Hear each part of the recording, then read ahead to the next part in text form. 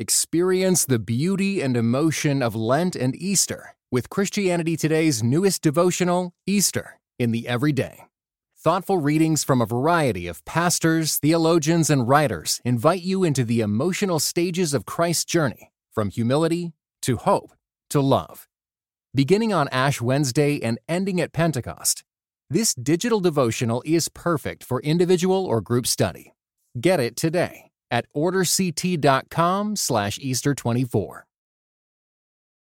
Now through Cyber Monday, Christianity Today is half price. You can enjoy meaningful Christian conversations along with deep dives into relevant topics when you get an online or print subscription to Christianity Today. You also get seasonal devotionals, including this year's Advent devotional. Visit orderct.com/half-off to start a subscription and help support programs like The Bulletin for just a few dollars a month. Visit the link in the show notes or visit orderct.com/half-off. I think even the metaphor that's so common in this process is a problem. It's turning children from gift into something that's instrumental. And I think that is something we have to work through when it comes to this. From Christianity Today, you're listening to The Bulletin, a podcast about the people, events, and issues that are shaping our world. I'm Nicole Martin, and today on our show, we're talking about embryo adoption, the new opportunities to create a family and the ongoing needs of adoptees. We're also talking about the rise in international students on college campuses, who they are, and how we can love them well. Lastly, we'll talk about psychedelic churches, their appeal, their dangers, and our deep quest for spiritual belonging. Joining us today are Cara Bettis Carvalho, Cameron Lee Small, Greg Howe, and Aaron Bierke.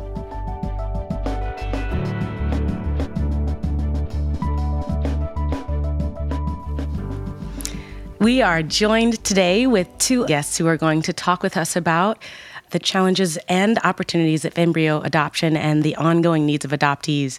Our colleague, Cara Bettis Carvalho, is a journalist and storyteller, associate editors of features and opinions for Christianity Today. Cara, welcome. Thank you. Glad to be here. We also have Cameron Lee Small, who's the author of This Is Why I Was Adopted. He is the founder of Therapy Redeemed and holds a master's in counseling psychology from the University of Wisconsin-Madison. Great to have you, Cameron, with us today. Thanks so much, Nicole. Excited to be here. So, Cara, you just did a piece on embryo adoption, and I feel really excited to talk about this. I have a lot of friends who are in their late 30s and 40s and facing some challenges, some of them single and trying to figure out what to do, some of them older and just recognizing that our bodies don't always do what they're intended to do. So give us a little background on your piece. Sure. Thanks, Nicole. I first heard about embryo adoption a few years ago. I'd probably read an article in passing and it didn't really stick, but I had a friend who was looking into embryo adoption. They'd struggled with infertility for several years and just felt that traditional adoption, some other avenues, were not where they felt like the Lord was leading them. And so they looked into embryo adoption, and that was my first encounter with this different avenue of adoption in many ways. Over the last few years, I'd wanted to do an article for our audience, kind of exploring embryo adoption. And when I first looked into it, I thought this would be just a more traditional piece on a different adoption avenue, and looking into it, realizing there's a lot of complexity and about 25 other conversations that go into embryo adoption. So embryo adoption itself is when a couple pursues in vitro fertilization. Sometimes there are embryos remaining from those treatments that they are unable to use for a variety of reasons, whether the mother is unable to have more children for a variety of reasons, cancer, sometimes that happens, or maybe the couple decides that they don't want any more children, or they have already had a few children through the IVF treatments and maybe are too old to continue having children. There are a variety of reasons that there are embryos remaining from those treatments, the IVF treatments. And when I was looking into this piece, I realized the data is mixed on this. I had trouble nailing down really solidified numbers, but there are numbers that cite up to 1.5 million frozen embryos that are remaining from these IVF treatments. and many of them are not planning to be used in the future, so by their genetic parents at least. So I followed the story of Hannah Strage, who is the first known adopted embryo back in the 90s through a formal adoption process. So she's an advocate for embryo adoption and someone who felt like her experience was a good thing, and definitely she advocates for that as a solution to the frozen embryos. So that's a little bit of the piece that's coming out in the December print issue, but definitely realizing that this is a topic that the church should be talking about. Kim, you've done quite a bit of work on the nuances of adoption. Do you feel like embryo adoption has any nuance that parents or families should be aware of, at least from the perspective of being an adoptee yourself? I think there are commons here that we look at the needs related to grief and mourning, perhaps trauma, intergenerational trauma. We're looking at meaning making, especially around identity. Who am I from? Where am I from? We're looking at messages related to this sort of assumption of the bionormativity of family. Oh, who's your real parents? Or do you ever want to go find these people? So part of our question, especially as the local church, is how to rally around these folks, these siblings, brothers and sisters, and say, how can I serve you? How can I help carry some of these questions with you and not see this as non-faith or some kind of disobedience that you're holding some of these curiosities? We want to be able to expand our capacity to really wrestle with this together. Kara, I'm wondering, in your work, have you come across people who have both ethical problems with in vitro fertilization itself, as I do, but also who are pro-embryo adoption? Did that tension show up at all? Yeah, absolutely. I think there seem to be a variety of opinions on this. For example, I talked to several ethicists, some of whom said they had concerns with IVF, some of whom were for IVF.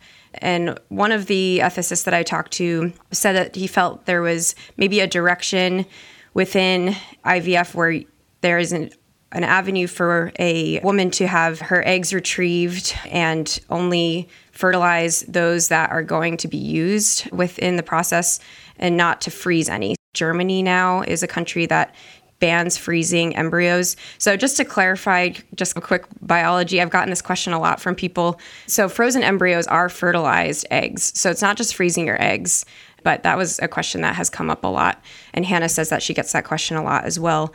And so a lot of ethicists say that maybe there is a direction with IVF. It's a lot more expensive. It's a lot harder on the woman's body. But maybe there is a way forward where we can use IVF but not freeze any embryos and only be implanting the ones that could be used. So that was one direction I saw. And then a lot of kind of the two-pronged dilemma in this piece that I felt was that, first of all, we have up to over 1 million frozen embryos. So what do we do with these embryos, these frozen souls, that exist? And then B, how do we also prevent more from being created and frozen? So this two-pronged ethical approach.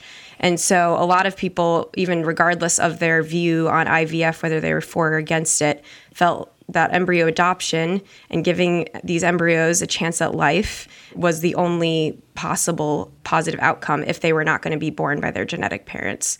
So that was the main conclusion across the board among some ethicists that I talked to. With people themselves, with the parents themselves, did you come across more people who are saying, look, we have all of these, our neighbors who are frozen, and we can help to adopt them and give them parents?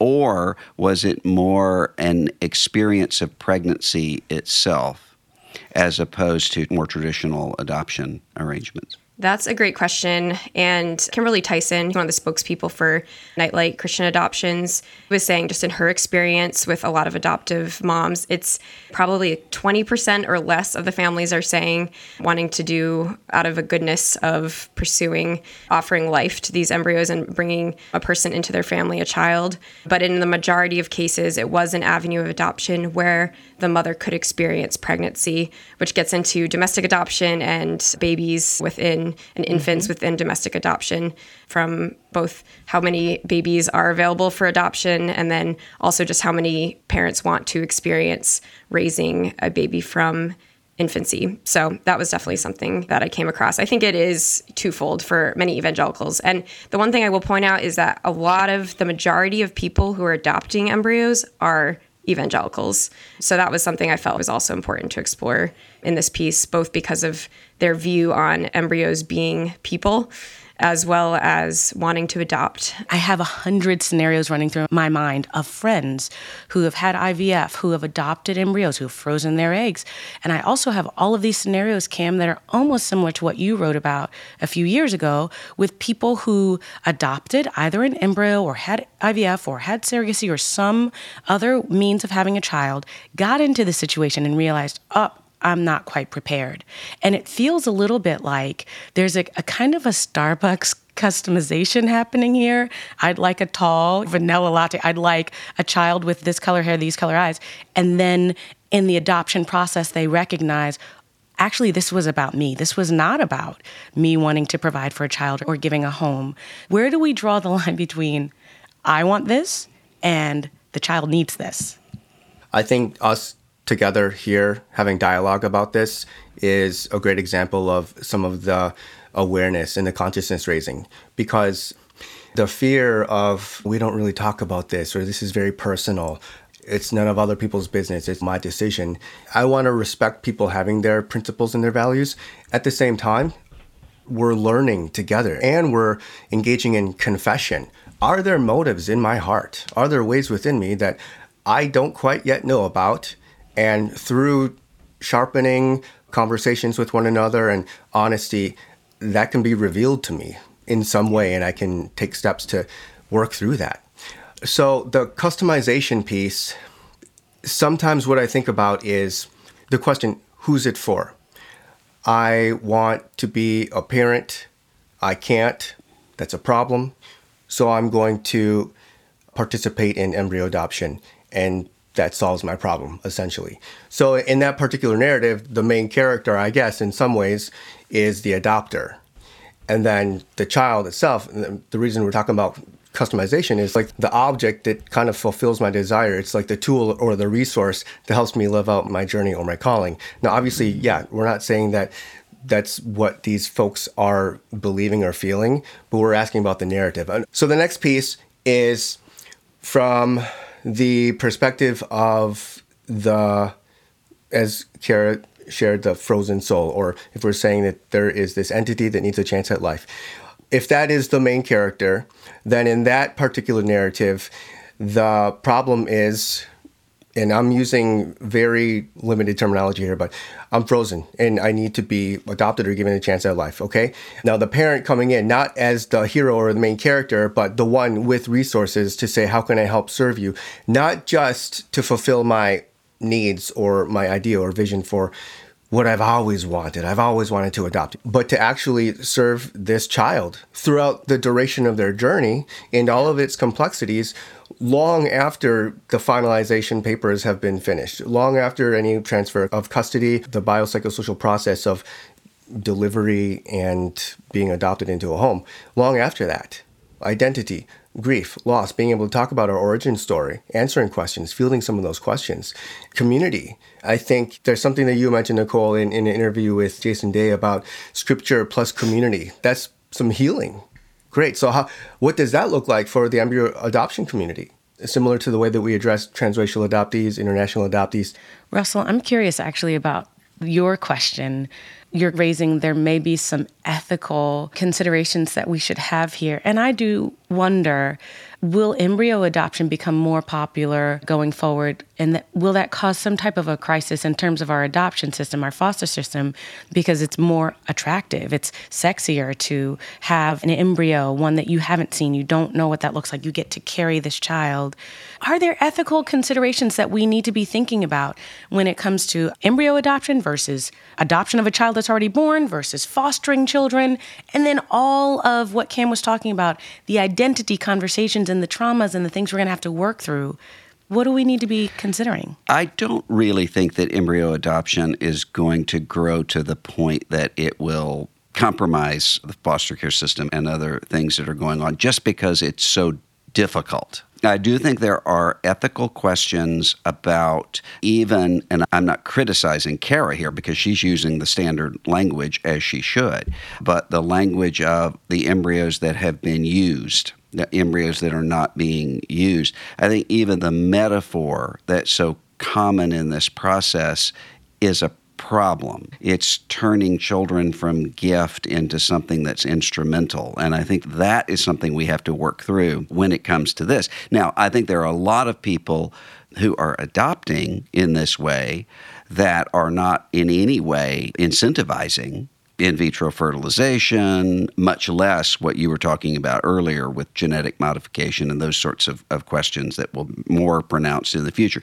I don't think they're incentivizing that. They're seeing those who are in need of parents and who no one's paying attention to. No one even thinks about. Often even the people who are fertilizing these embryos start taking an unintentional sort of Planned Parenthood view of these are potential people and potential children rather than this is a person who's small and vulnerable and needs help.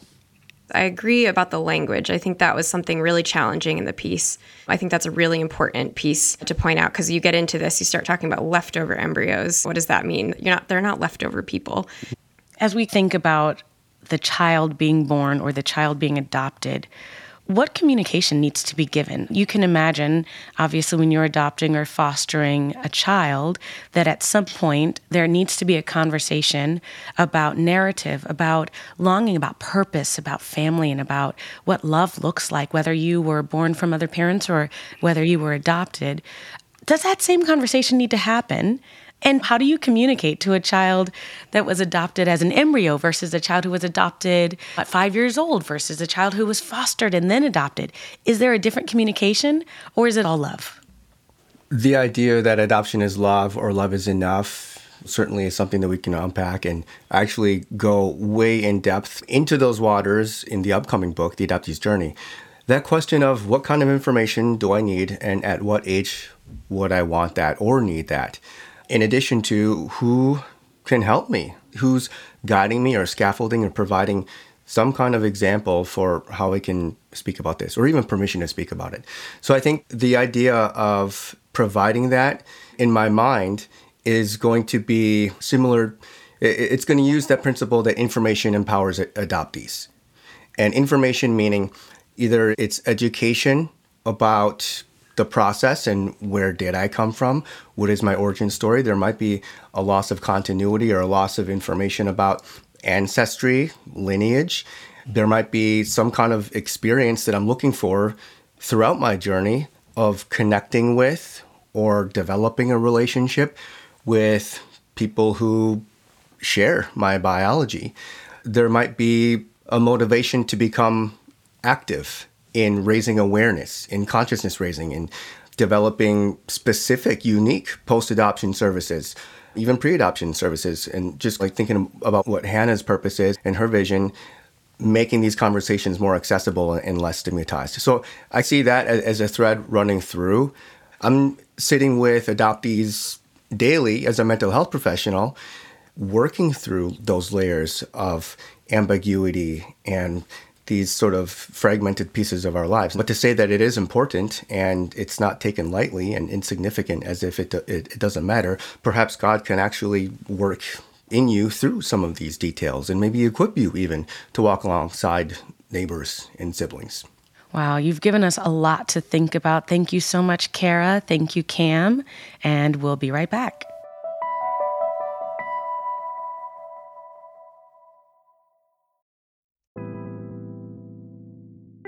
Nicole here. If you're looking for a podcast that features inspiring conversations with theologians, ministers, and pastors, then I recommend adding the acclaimed show No Small Endeavor to your podcast queue.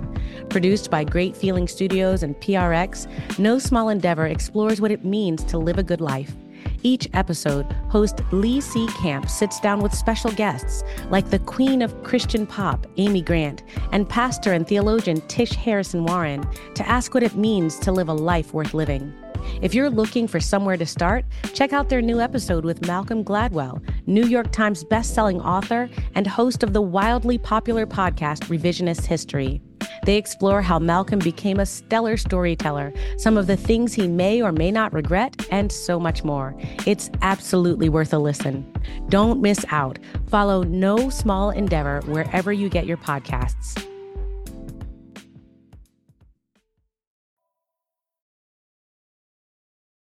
Welcome back. I'm anticipating a wonderful discussion with Greg Howe, who joins us today. Greg serves as the Senior Assistant to the President, Diversity and External Relations for InterVarsity. He is the author of Your Mind's Mission and the Kingdom of God Life Guide Bible Study, as well as other contributions. Greg, so great to have you with us today. It's great being here. Thanks for having me on. So we're talking about two areas that I know you are very passionate about. We're talking about students, and we're talking about international students, and this wave of international students that are enrolling and being accepted into American universities. Recently, we just saw a statistic that said as much as 32% of international students across the U.S. who are enrolling in schools are from India. So tell us what's happening. Yeah, there are over 1 million college students or university students who are international students in the United States. The international student population is larger than the population of the states of Delaware or Wyoming or Vermont. And one of the new things that's happening with international student enrollment is that you're seeing this surge of students coming in from India. Historically, China has been dominant, and China is still the largest population, but India is about now neck and neck. So there are about 250,000 international students from India as well as China. They make up about 52% of all international students in the United States. And I think as Indian nationals come here, it changes the ways we think about ministry, and it changes the opportunities that we have. Greg, so much is set in terms of discipleship and outlook when one is in college. How much will this dynamic change churches going into the future? Sadly, it doesn't change churches much unless churches engage with international students. But I remember talking to a denomination's missions executive, and he said, I think international student outreach is maybe the gateway for my church to think about global missions. Because suddenly, it's not just people who are out there who I do not know, but it's the people that I've met whose families still do not know Jesus. And the countries of the people that I've met that I now read about in the news, and suddenly the globe becomes real to them, and it becomes vibrant to them. The other way that I think international students could help the American church is this. The place where we still see the American church growing tends to be among communities that are immigrant communities and recent arrivals. Mm-hmm. And while most international students return back to their home countries, the folk who do stay here, often filling jobs that we need in areas ranging from industry to high tech to research, often become the nucleus of new church plants. So many of the Chinese churches in the United States, and I'm a product of the Chinese church in the United States, started from these immigrant communities. And you can look across the United States and see growing, vibrant churches reaching out to their communities and reaching out to new immigrants that started from international students that met together for a Bible study or hosted by a church. And then they make a contribution to how the U.S. church grows now. International students are both an opportunity to engage globally in mission, but also to bring life and vibrancy to the U.S. church. We just did a session a few weeks ago on rising anti-Semitism happening on college campuses. And now we've got this huge number of international students, the largest that it's been in several decades. Are you sensing that there's a fear? Is there an openness? Is there receptivity? And then how do we create space where there is no threat and there is no fear from international students that are coming onto campus? Yeah. Part of the reality of international student numbers is that it does vary based on the political environment in the United States. When the United States moves into an era that's more protectionistic or more nationalistic, international students choose to go elsewhere because they aren't sure they'll be safe here. They aren't sure they're going to be welcome here. And I think in terms of ministry, it's harder to convince American churches to engage in caring for people who don't look like themselves, who don't speak the language that they do, and who they regard as potentially a threat. So I do think when the United States is more wary of strangers and aliens in our midst, to use biblical language, we inadvertently shut the door to some international student work. And universities are afraid of that because international students are an incredible revenue source, but it's an incredible loss of a ministry opportunity for the church. Students from India are coming from the largest Hindu, one of the largest Muslim countries in the world. China represents one of the largest Buddhist and secularized states in the world. When students come here, they have an opportunity to hear the gospel. And most studies show that 80% of international students, 80% of them never step foot in an American home during the year they're here in the United States. Greg, with Indian students particularly, one thinks about the Hindu-Muslim conflicts in India. Does that come with students, or are the students who are going overseas to travel, by definition, able to work through those tensions already? Yeah, that's a great question. I think, like most college students, while you may be caught up in a particular experience of tension in your home country, when you move to another country, the experience of dislocation opens you up to entirely different conversations. Mm-hmm. It already happens while you're in college, but I think for international students, it's not only I'm going to college or graduate school, but I'm in a new culture, working a new language. So I don't think they bring much of that tension with them. I think actually what they do is they look at the United States and it opens them up to a different type of conversation once they're here. I was also reflecting on an article from Forbes that said 1 million international students contributed $40 billion to the U.S. economy. Feels like there's this tension. Like we want international students to contribute to our economy and to help us in those ways, but we also are not willing to invite you into our homes or to get to know you or to build relationships with you or, dare I say, to learn from you. So how do we create an ethos where churches, especially through groups like InterVarsity, can show up for international students in a way that says we appreciate you not just for what you're going to give to our economy, but for who you can be in the kingdom of God? I think in part, it's grounded in just the fundamental orientation of a church to decide it's not there as a consumer gathering about what they can receive on a Sunday, but that churches exist to declare the good news of Jesus Christ in word and deed in the communities that they're in. And so I think churches that have that missional outlook are poised well to welcome international students. On most campuses in the United States, at least most of the larger campuses, there probably is an international student outreach. Whether it's InterVarsity, our colleagues at International Students Incorporated, or Bridges with Crew, most of us are trying to reach out to international students, and we would welcome churches to come alongside us and say, how could we partner together to do this?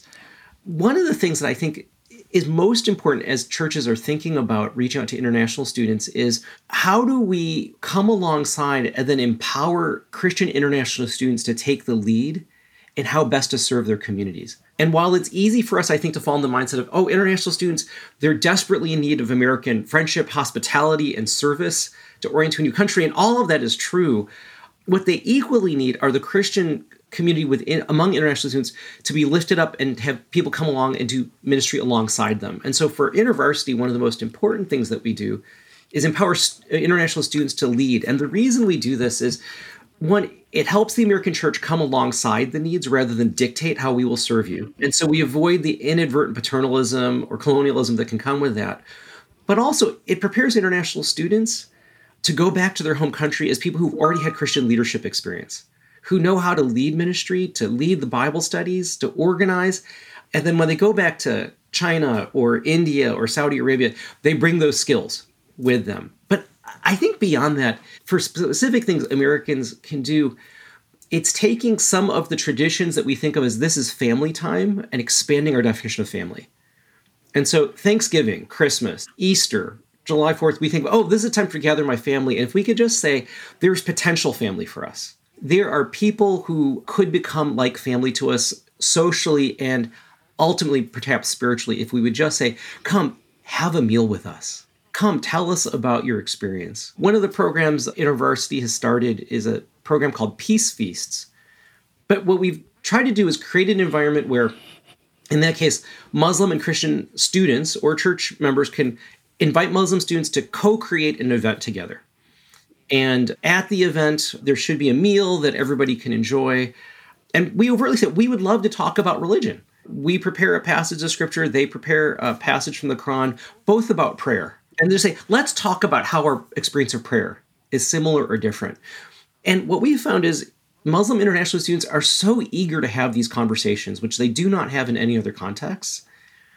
And we acknowledge it's an initial conversation. There will not be a call to faith at the end. But when Christians and Muslims talk about how they approach prayer and how they experience prayer in the context of a meal that's open and well facilitated, then suddenly you have amazing conversations that we hope continue over another meal or another cup of coffee. So it's mostly, how do we invite people into places where we can be ourselves, authentically ourselves, and invite them to be authentically themselves as well, and create the conversations that are really, I think, generative and gospel honoring. You train people in college and in the university to become the kind of citizens and become the kind of people who have the capacity to say, we have deep differences, and I've learned to engage with you respectfully without compromising my commitment to my own convictions and inviting you to consider them. And when you think of international students, in part, what motivates so many of us in international student ministry are the kinds of people who are international students. So at one point, there were more US PhDs on the Iranian presidential cabinet than there were in the United States cabinet. The children of the last three major leaders of China, including current President Xi Jinping, their children all studied in the United States. When you have that kind of opportunity to influence not just average college students, but potentially the leaders of the countries that they return to, it's an incredible opportunity to humanize things. And we've talked to so many people, American church members, who've said, those college students who we hosted multiple Thanksgiving, Christmases, and Easters with are not just strangers. They're family. When we travel overseas, we visit them. Imagine if some of those folk overseas said, I have family over there. These are not just strangers. They're family to me. And ultimately, of course, we all hope they become spiritual family to us. InterVarsity does quite a bit of work with graduate students. Are there different opportunities or more opportunities with graduate students as opposed to undergraduate students? Yeah, that's a great question. There are more opportunities. About 2/3 of all international students are actually graduate students. And so they've come with their college education, but they're now pursuing a master's or a PhD here. And I think the unique opportunities there are often, some of them have family in the United States. And so the opportunity to care for spouses of international students who are often at home, can't work, maybe doing childcare, maybe doing nothing, is an incredible opportunity for many churches to come alongside them. I saw this all the time on campuses where I was at. I always wondered who would reach out to the Muslim women whose husbands were in PhD programs, but who had limited social opportunities. And if a group of women would just gently and graciously come alongside them, what an opportunity for a relationship. I think also they're coming with clearer, more developed worldview. They're further along in their studies, but they're often here for longer periods of time. And so it's not just a few years, but they could be here for 4 or 5 or 6 years during their PhD program. And so the opportunity for sustained relationship, and they're here all year-round relationship, is so much greater. And their, I think, freedom to engage with us as adults or older Christians is also larger, right? The power differential is lower. So I think actually there's more opportunity to engage with graduate students. These are fewer resources to support them. They're here longer. And often outside of their lab, they have very few other social connections to engage with. And so friendship is real.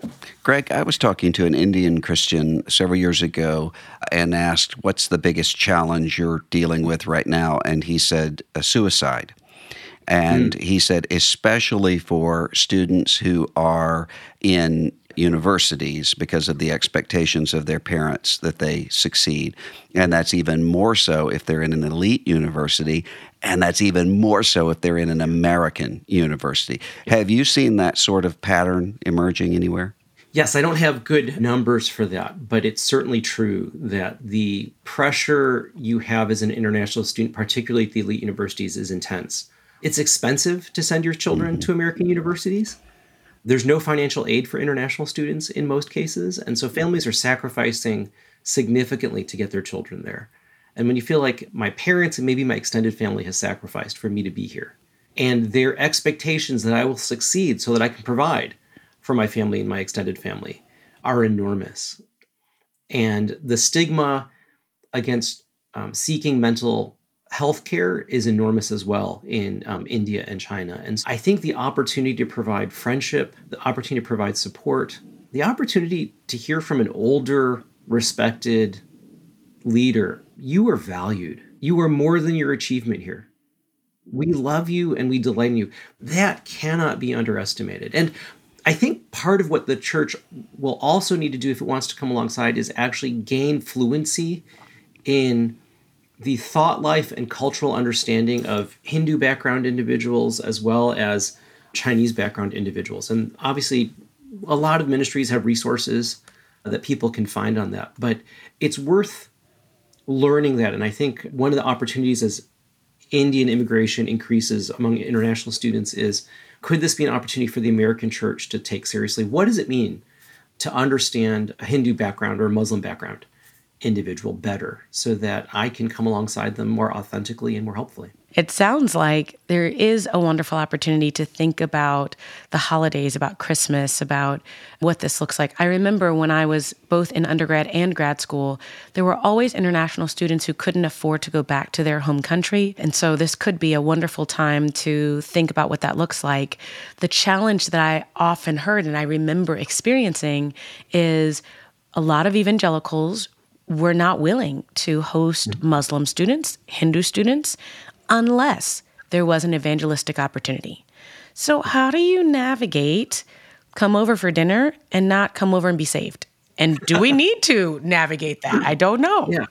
There's so many things attached to that, right? Evangelicals' unwillingness to develop relationships with people who are different than themselves, unless there's a return on investment. And I want to say, I fully affirm the evangelistic desire, right? More evangelism, please.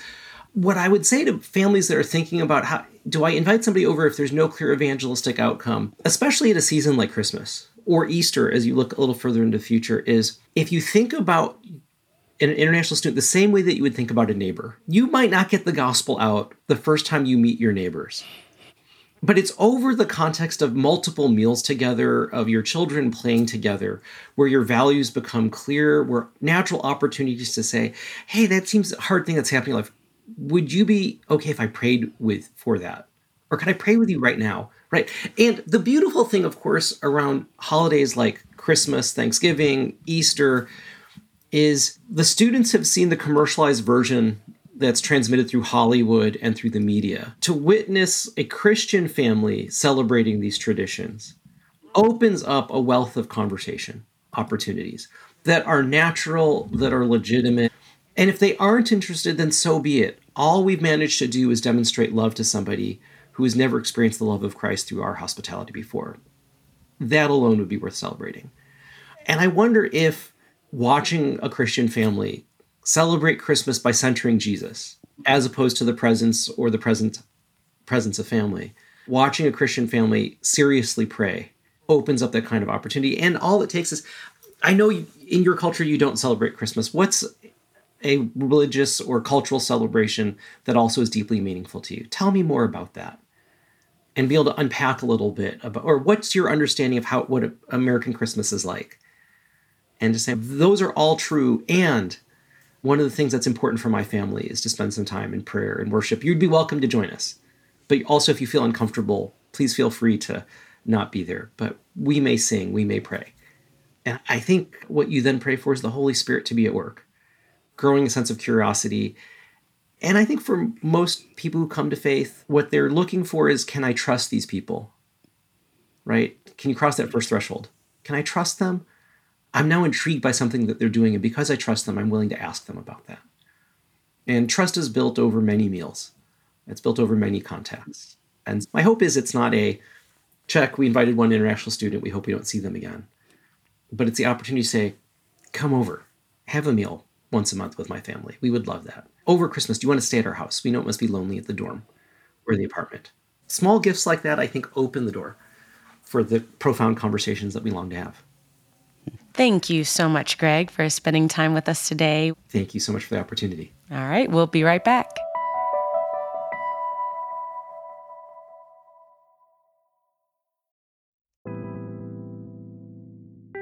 Nicole here.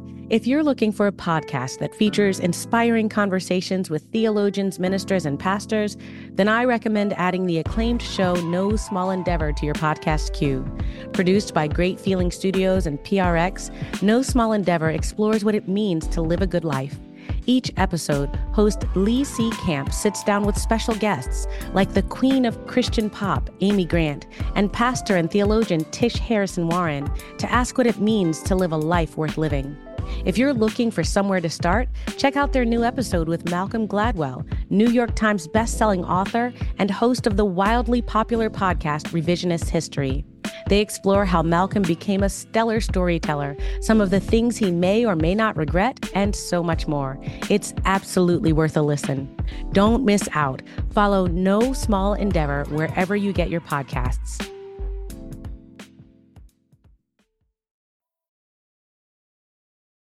Welcome back. We are here with Pastor Aaron Bierke, who is the pastor of the Well Church in New York. He served under Pastor Tim Keller and has served in other capacities through Redeemer Presbyterian Church.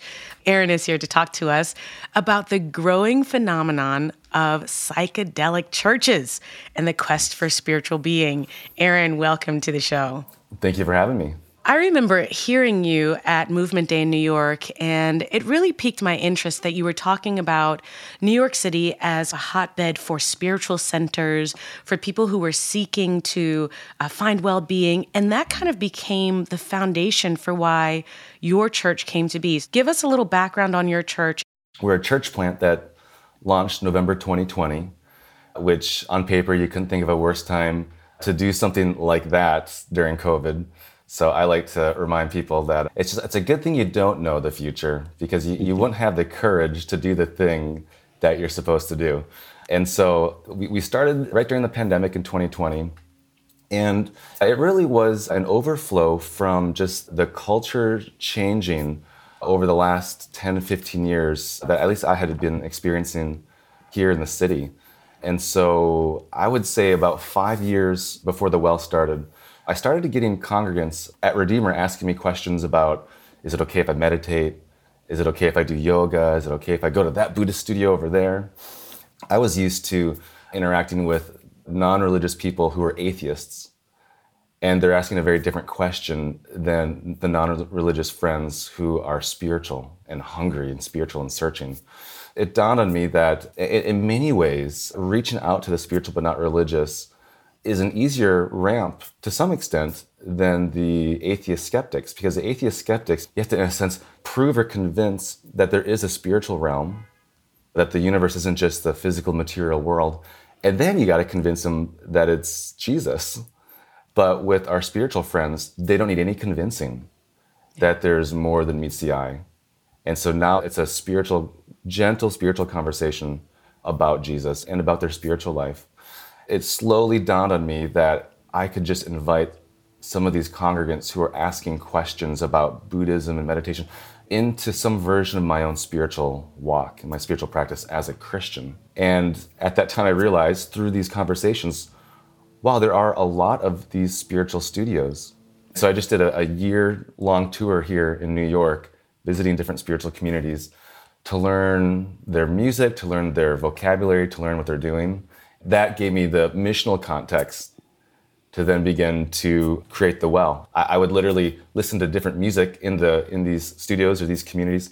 I go up to the front desk person and say, hey, what is the playlist for this? And then they would send me the Spotify playlist, and I'd have all these songs that I would listen to. I began to make an Excel spreadsheet of different parts within these different songs that I thought maybe we could turn into worship.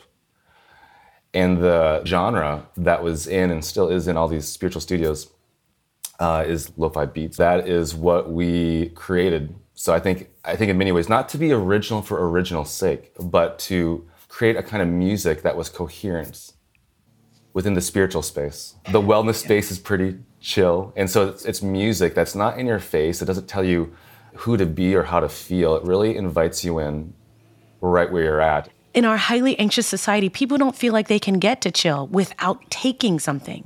How does the Well combat this sense of drug-induced worship that forces people into an experience when Christ obviously is inviting us into an experience without the use of drugs? So I know a handful of people who are in these psychedelic communities. I would say the majority of people, though, in the spiritual and wellness space are more in, I would say, in line with the various spiritual studios, so more with like spiritual practices. There's a growing number of spiritual searchers who are actually anti-drugs, and they self-righteously look down on those who are using psychedelics. So even within that space, there's not agreement.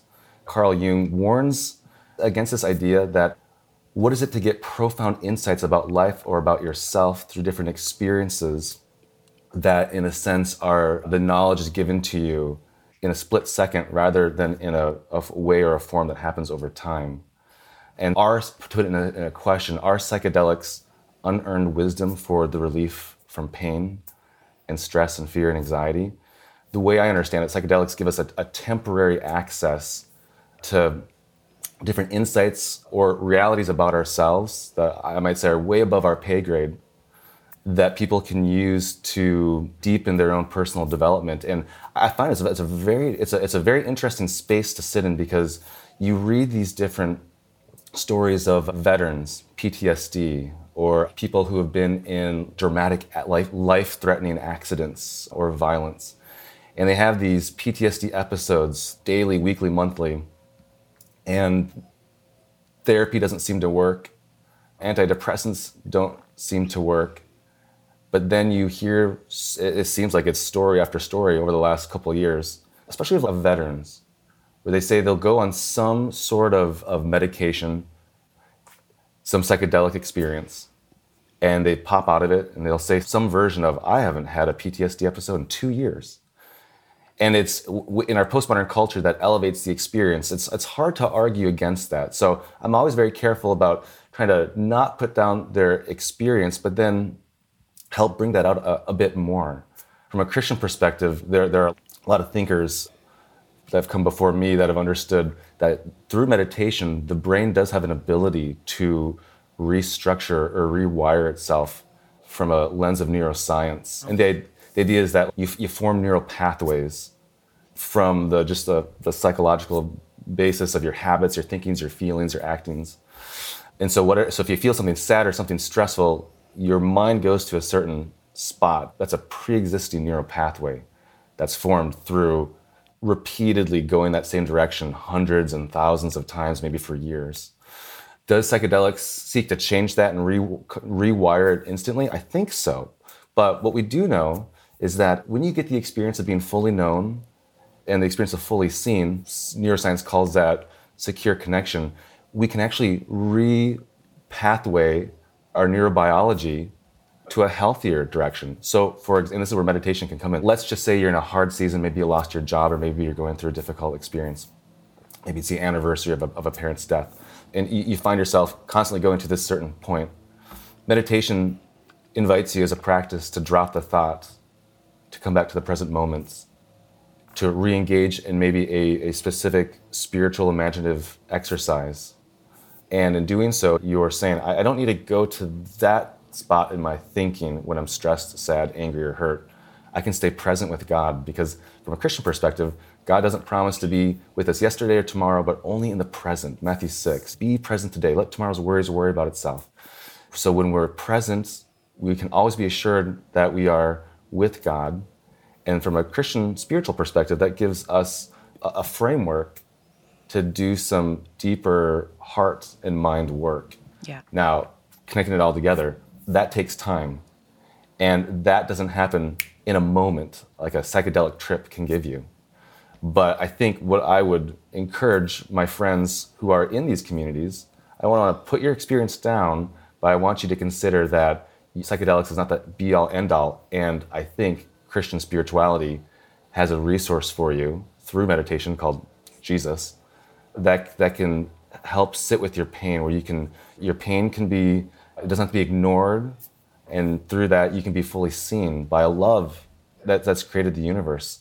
And our prayer leader actually at the well went through a season where she had to meditate 3 times a day, about 20 minutes a day, for a long length of time as she worked through her anxieties and fear and pain.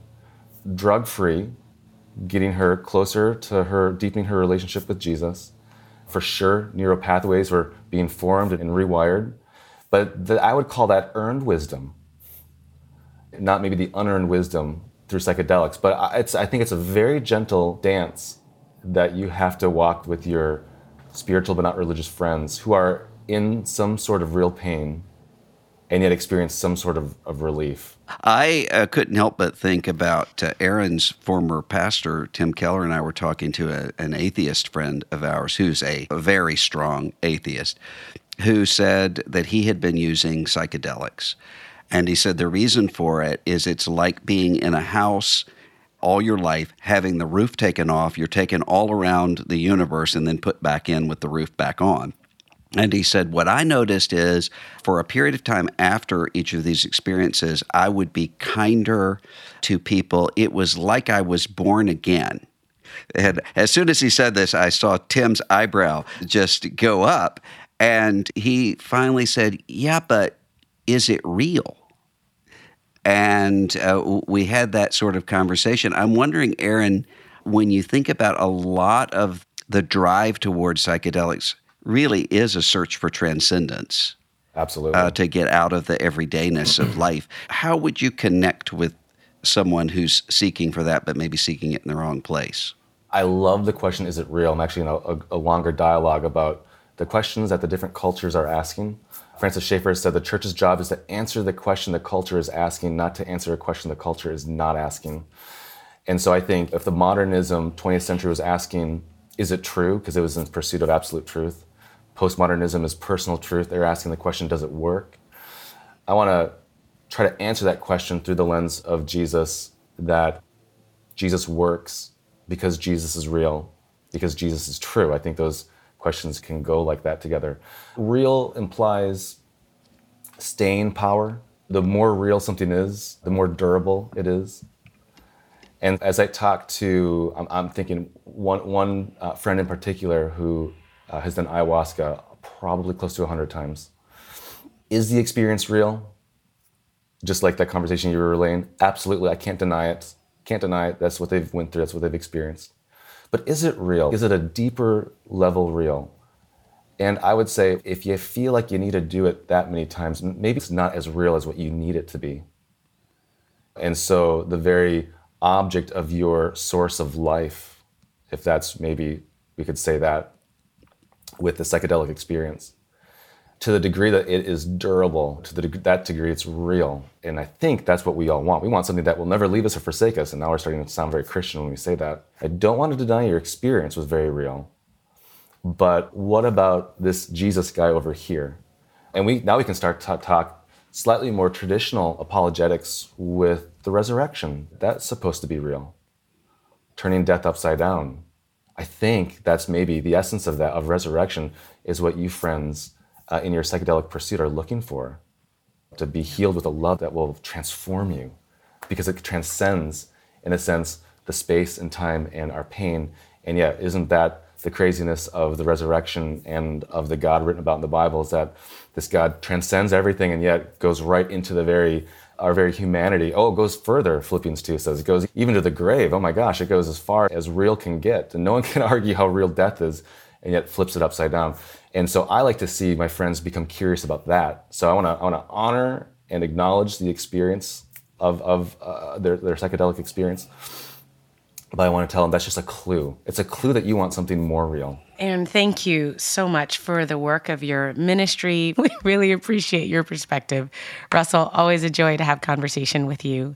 We thank you guys for listening. Thanks for having me. We'll be back next week. The Bulletin is a production of Christianity Today. It's executive produced by Eric Petrick and Mike Cosper. It's produced by Clarissa Mall and Matt Stevens. Post-production by TJ Hester. Our art for this episode is by Rick Shooks. Music by Dan Phelps. And social media by Kate Lucky. Thanks for listening.